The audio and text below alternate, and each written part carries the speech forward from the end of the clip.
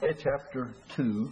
In the remainder of the second chapter, in verses 6 through 9, we have the corruption of the people, how they were corrupted. The rest of the chapter, we have the day of Jehovah, day of the Lord. And all the way through the Old Testament, that day is spoken of as a day of terrible judgment, a day of darkness and blackness, and so on and so forth.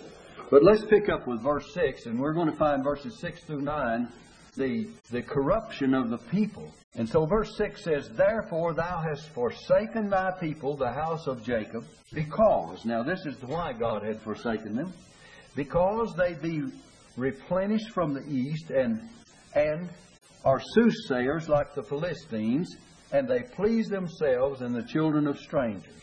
Now then, once again the prophet laments the state of this nation.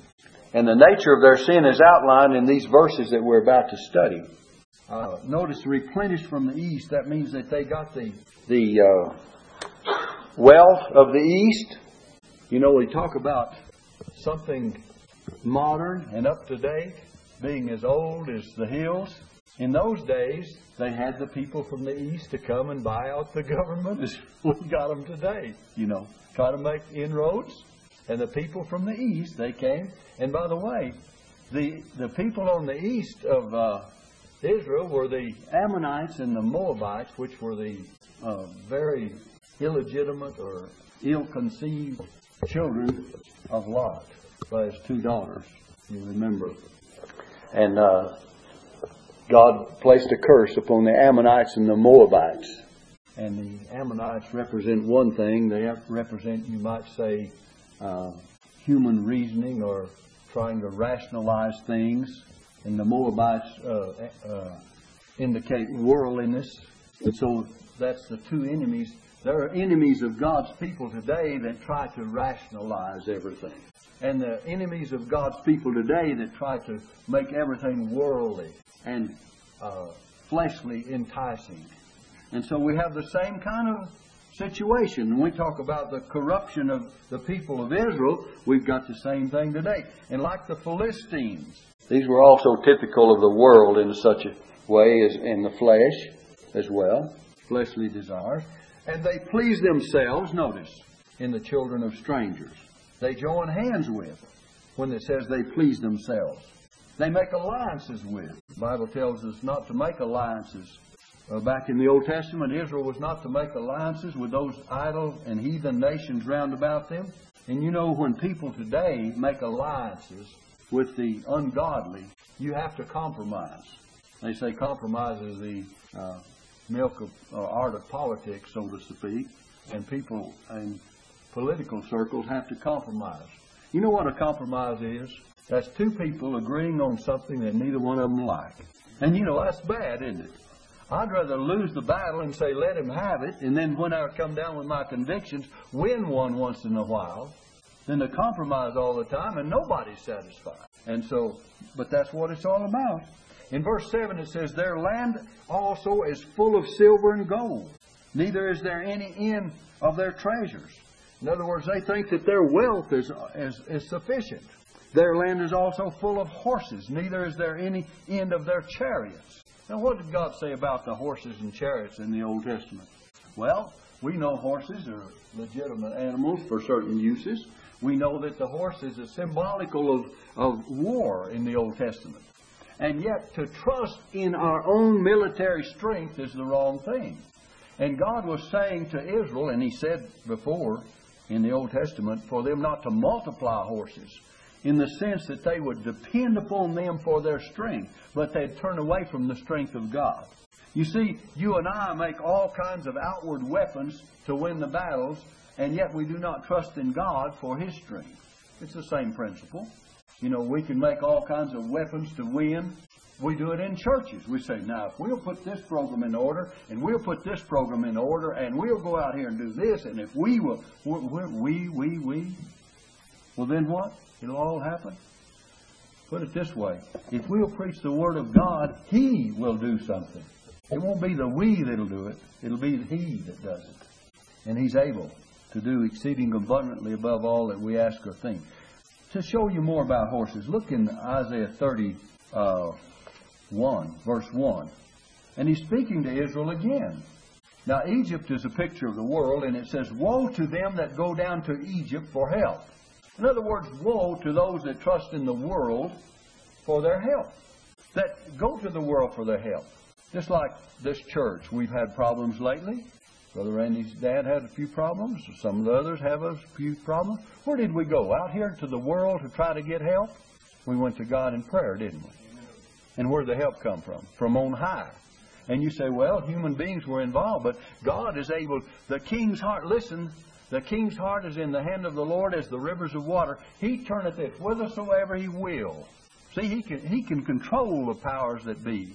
And back in the Old Testament, you'll find that many times that He did that. In the New Testament, remember, Jesus was to be, Micah 5 verse 2 tells us that Jesus was to be born in Bethlehem of Judea.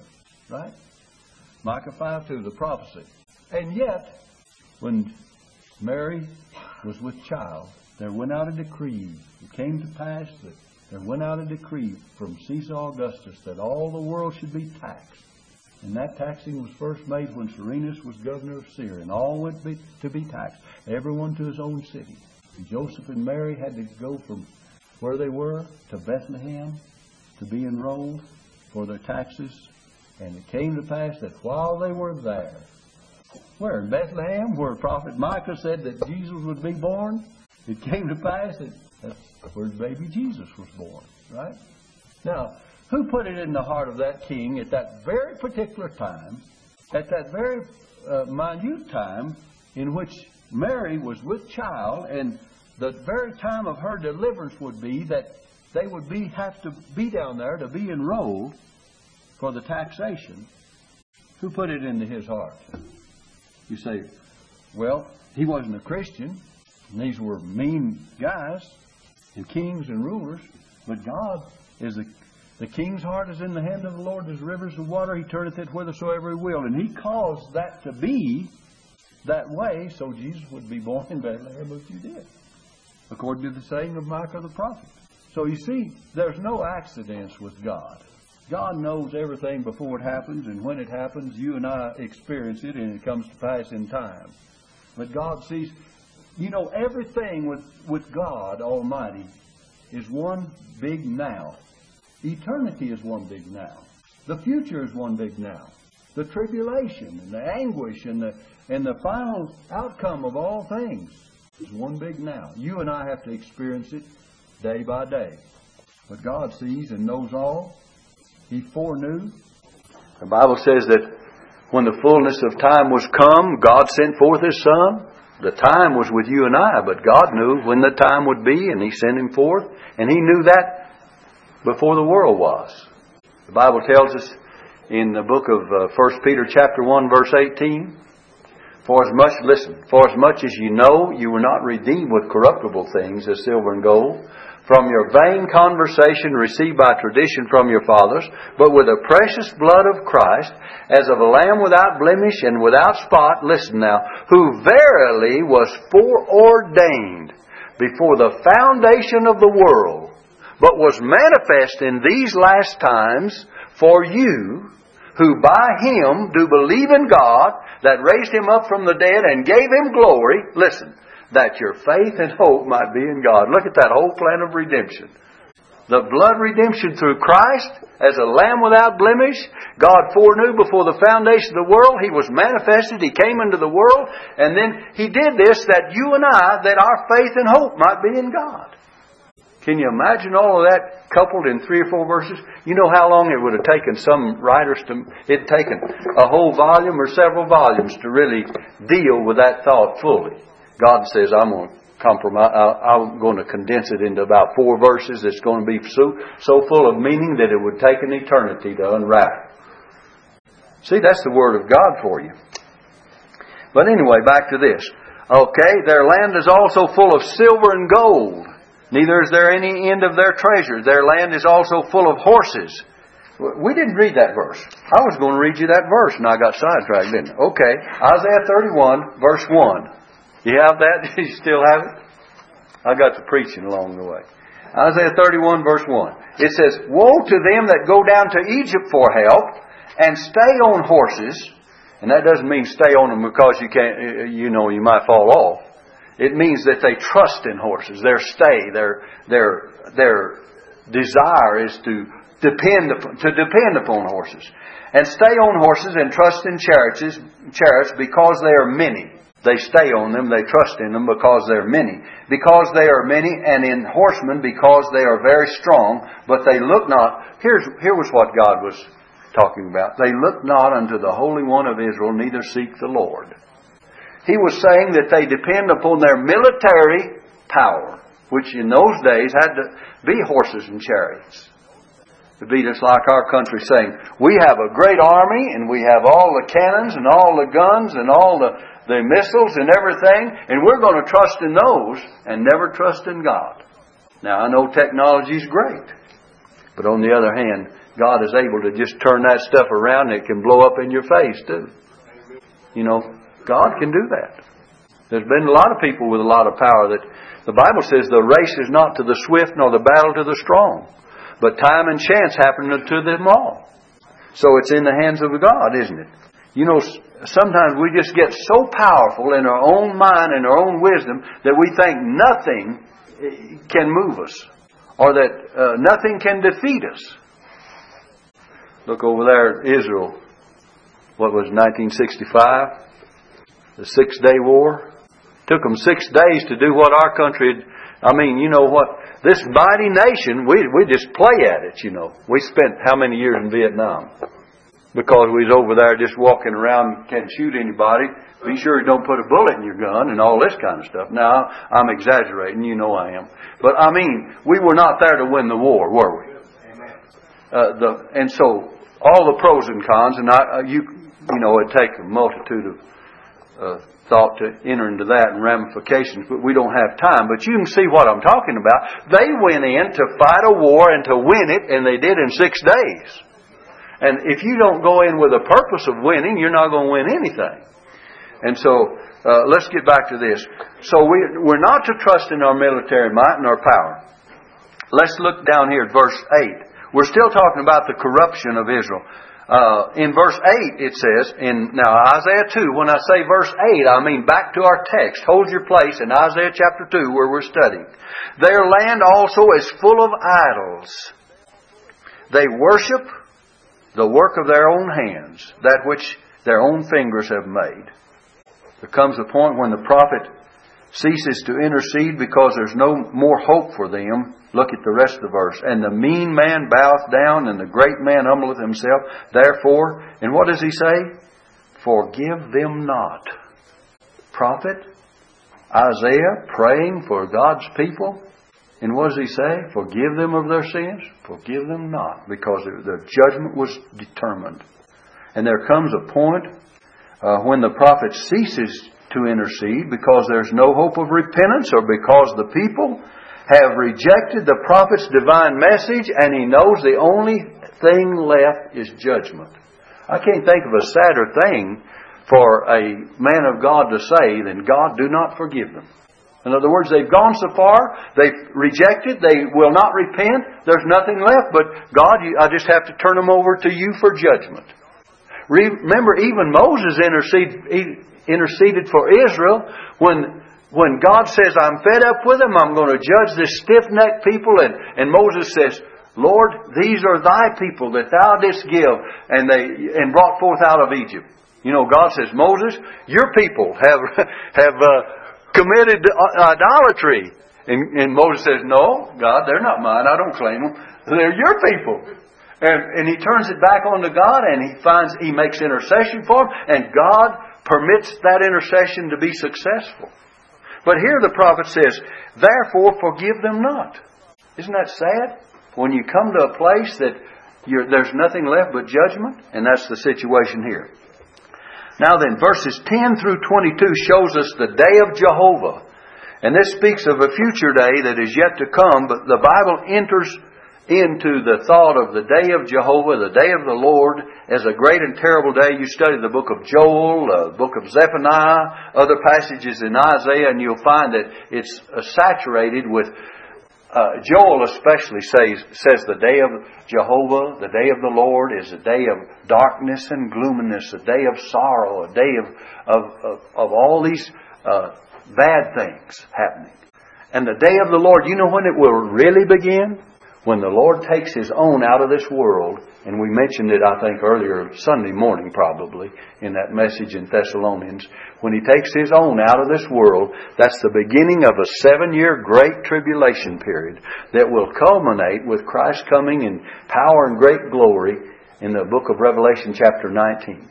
And the day of the Lord is that terrible day of judgment.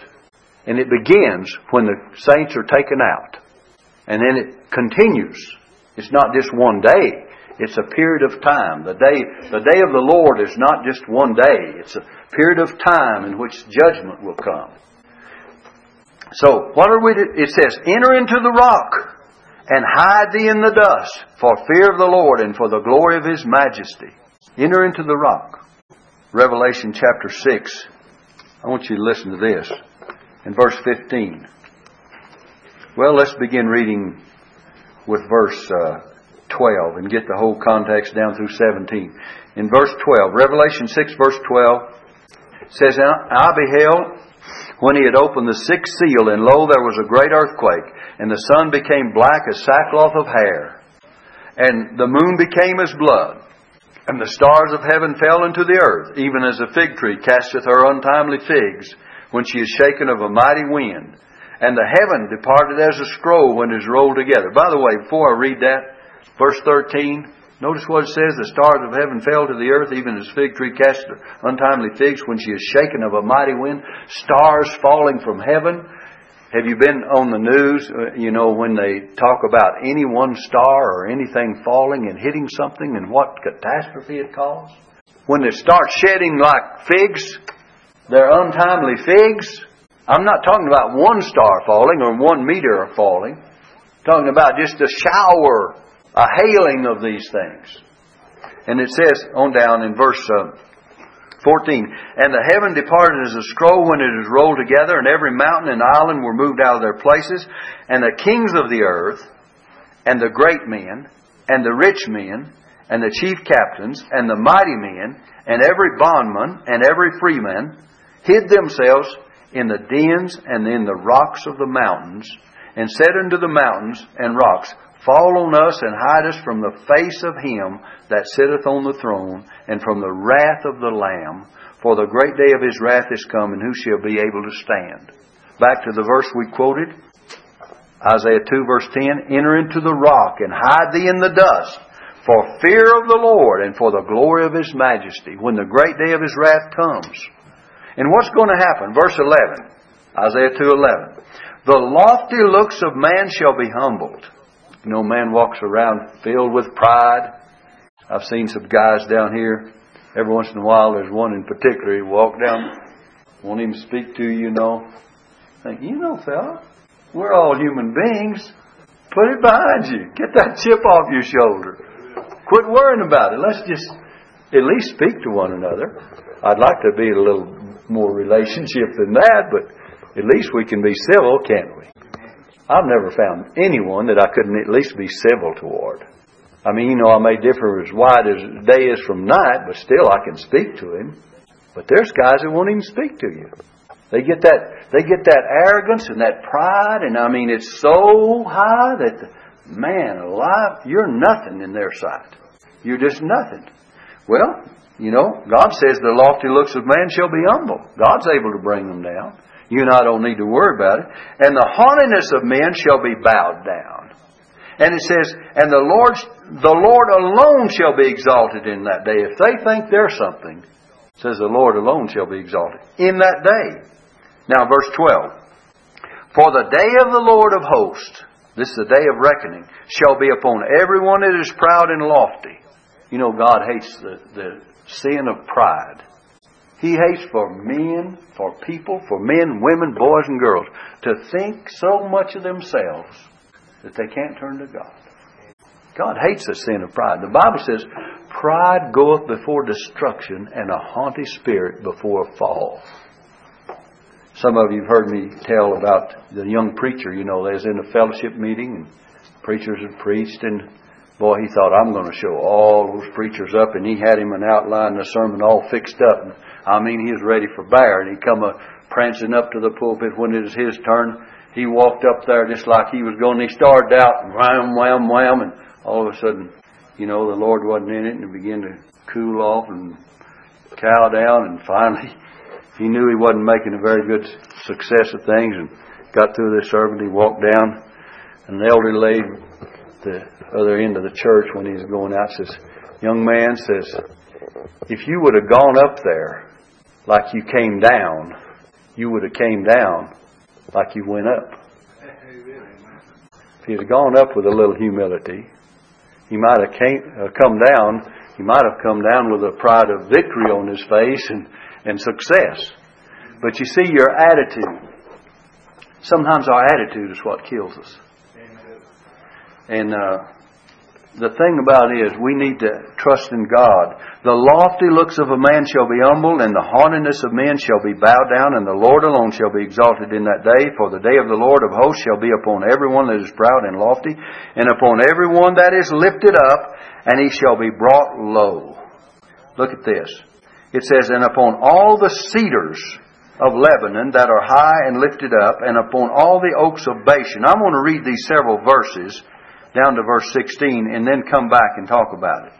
And upon all the high mountains, and upon all the hills that are lifted up, and upon every high tower, and upon every fenced wall, and upon all the ships of Tarshish, and upon all the pleasant pictures. Let's stop there for a moment. First, notice in verse 13, it starts out with the cedars of Lebanon and the oaks of Bashan. These are indicative of individuals. Cedars and oaks. And then the mountains, in verse 14, high mountains and the hills are indicative of governments. Mountains and hills. And then the high tower and fenced wall is indicative of military might. The tower and the wall represent military might. Remember, God speaks of the tower of protection and might. And then the ships and beautiful slopes speak of commerce. And God is able to take care of the individuals and of governments and of military powers and of all commerce. And bring it all down when He gets ready. And you'll find that these are things that you'll find in the book of Revelation that God brings judgment upon during the Great Tribulation at the end of it. Remember, Babylon the Great is spoken of with all their individual power, the ones that are in rule and power. And the governments, how high the governments will be and how they'll be brought down. And the military might will be brought down, and the commercial might and power will be brought down. So all that's going to happen. Now look in verse 17. And the loftiness of man shall be bowed down, and the haughtiness of men shall be made low. And the Lord alone, again it says, the Lord alone shall be exalted in that day. Look in verse 18. And the idols He shall utterly abolish. Idols.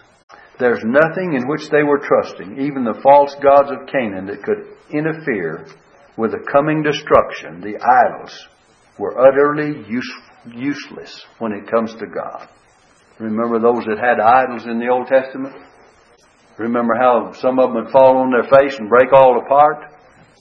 Remember those in Elijah's day that were the idol worshippers, prophets of Baal, and they came to their sacrifice, and boy, they prayed and they cut themselves and they prayed aloud from morning till noon. And old Elijah just let them go through all this going through. Boy, they really had a lengthy ceremony, didn't they? I mean, it took nearly all day. Finally, when they got through, well, Elijah, he repaired the altar, fixed everything. Little bit of humor before he gets to that. Old Elijah said while they was doing all this stuff, and cutting themselves, self-inflicted wounds, there's no amount of pain you can put upon your body that will bring you any closer to God. The Bible says, though you give your body to be burned and have not charity, it profiteth nothing. Anyway, Elijah says, maybe he's on a journey. Or maybe he's hard of hearing. Maybe he can't hear you. Say, maybe he's sleeping, taking a nap. And they said several other things. I get amused every time I think of old Elijah approaching these prophets of Baal and just telling them, maybe this has happened to your God. And finally, when he gets through, when they get through, well, he builds that altar, he fixes that altar, he lays the sacrifice on there and the wood under it, and he drenches it in time of drought. He takes all the water available and he pours it on that sacrifice to wet it down so fire would not touch it. And then he pours water on the wood and on the altar, and then he digs a trench around about it and he fills that full of water. And he prays about 30 seconds and he says, God, if I'm your servant and if you're God of Israel, he says, let fire come down from heaven. God sends a fire down from heaven, and it consumed the sacrifice. When it consumed the sacrifice, that was to indicate God accepted it. And it consumed not just the sacrifice, but the altar itself and the wood, and licked up the water in the trench. He was giving Elijah really a fourfold proof that he was God. And so the thing about it is, idols are nothing. And the idols he shall utterly abolish. God will bring judgment directly upon idol worship. Bring that on down to you and I. What are we worshiping today? Is our worship truly of the Lord, or do we have idol worship in our lives? Do we idolize this or that or the other? Do we idolize our bank account? Do we idolize our position? Do we idolize our possessions? Do we idolize our influence? Do we idolize our character and things like that? Or do you idolize someone of your family? We're to love all of our family. We're to take care of what we have. There's a way to handle all these things that we mentioned, but not to idolize them. See, you don't have anything but what God has given you. What hast thou that thou hast not received? We don't have anything that God hasn't given us. Brother Wendell came down yesterday and I said, Wendell, was talking about the tools and stuff I had in my shop. I said, Wendell, I don't know why the Lord has given me all these good tools to work with. It's all a gift of God, isn't it? And the thing about it is, it's just a blessing when God supplies your needs and takes care of you. And if you go out and try to get everything, you're going to be struggling and driving for it. But if you will do what you're supposed to do and let God bless you, and realize that everything that you have is a blessing from God. There's nothing we have that if it hadn't been for God. He warned Israel of old. Remember back in the book of Deuteronomy and Exodus also, but especially in Deuteronomy, he tells them, he says, lest you forget that it's the Lord thy God that giveth thee wealth. And you begin to say, my own hands and my own ingenuity, my own labor has gotten me this wealth. And do not realize that God gives you the strength to get this wealth. That is God that giveth thee the strength. He gives you the ability. Did you know you may be prospering today, and all the Lord would have to do is permit sickness to come, or permit some accident to come, that you'd be maimed, or permit something to come into your life of a tragic nature because of your pride, and then it would all be downhill. I'm thankful to God that I'm still here. Lord willing, if I reach March the 2nd, which is this Sunday, I'll be 70 years old. And I thank the Lord for every day and every year, and I hope I can live a few more. But the thing about it is, God is the one that gives us life. And we better realize where it comes from. Let's look at verse 19. It says, and they shall go into the holes of the idols, he shall abolish, verse 18, and they shall go into the holes of the rocks and into the caves of the earth for fear of the Lord and for the glory of His majesty when He ariseth to shake terribly the earth. This is a picture of an earthquake. It's a figurative term for severe and universal judgment. In the book of Hebrews, it says that those things which cannot be shaken may remain. The things that can be shaken will be removed. In verse 20, it says, in that day a man shall cast his idols of silver and his idols of gold, which they made each one for himself to worship, to the moles and to the bats, to the rodents and to the cave dwellers. Can you imagine all the silver and gold, his idols of silver and his idols of gold? I mean, silver and gold is pretty valuable metals, aren't they? Pretty valuable. In fact, that's usually the thing that goes on the market is the highest of value. But he says they'll take those and cast them to the moles and the bats because they will be worthless and because God's judgment is there. Look at verse 21. To go into the cliffs of the rocks and into the tops of the ragged rocks for fear of the Lord and for the glory of His majesty. When He arises to shake terribly the earth. There you have it again. Now I want to give you this last verse here and we'll close. Cease ye from man, whose breath is in his nostrils, for wherein is he to be accounted of? Cease ye from man. What does that mean? Stop depending on man. Stop depending upon man. Paul says you're bought with a price. Be not ye the servants of men. In other words, just don't serve men to depend upon them for everything. Serve God, and then the men that you're around will be your supporters. And they'll care for you. And you'll have some help laborers, fellow laborers and workers. But cease ye from man as if man has all the answers. Human ingenuity. We think sometimes because we've figured out something that definitely it's got to work. We may have figured out the best scheme in the world. I was kind of amazed today hearing the news on Wall Street, you know. Greenspan, he says everything looks good in the country. Everything's prospering. And what did he say?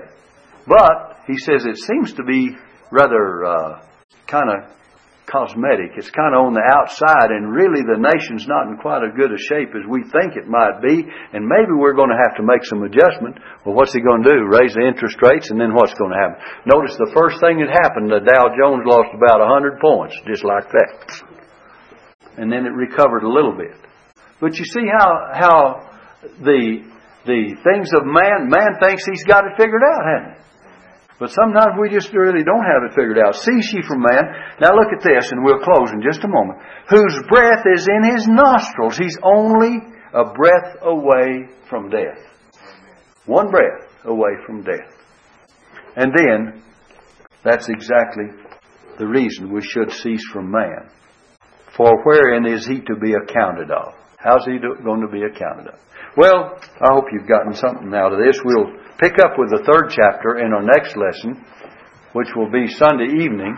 And then next Wednesday evening at 7 o'clock, how many know what it is? Questions and answers.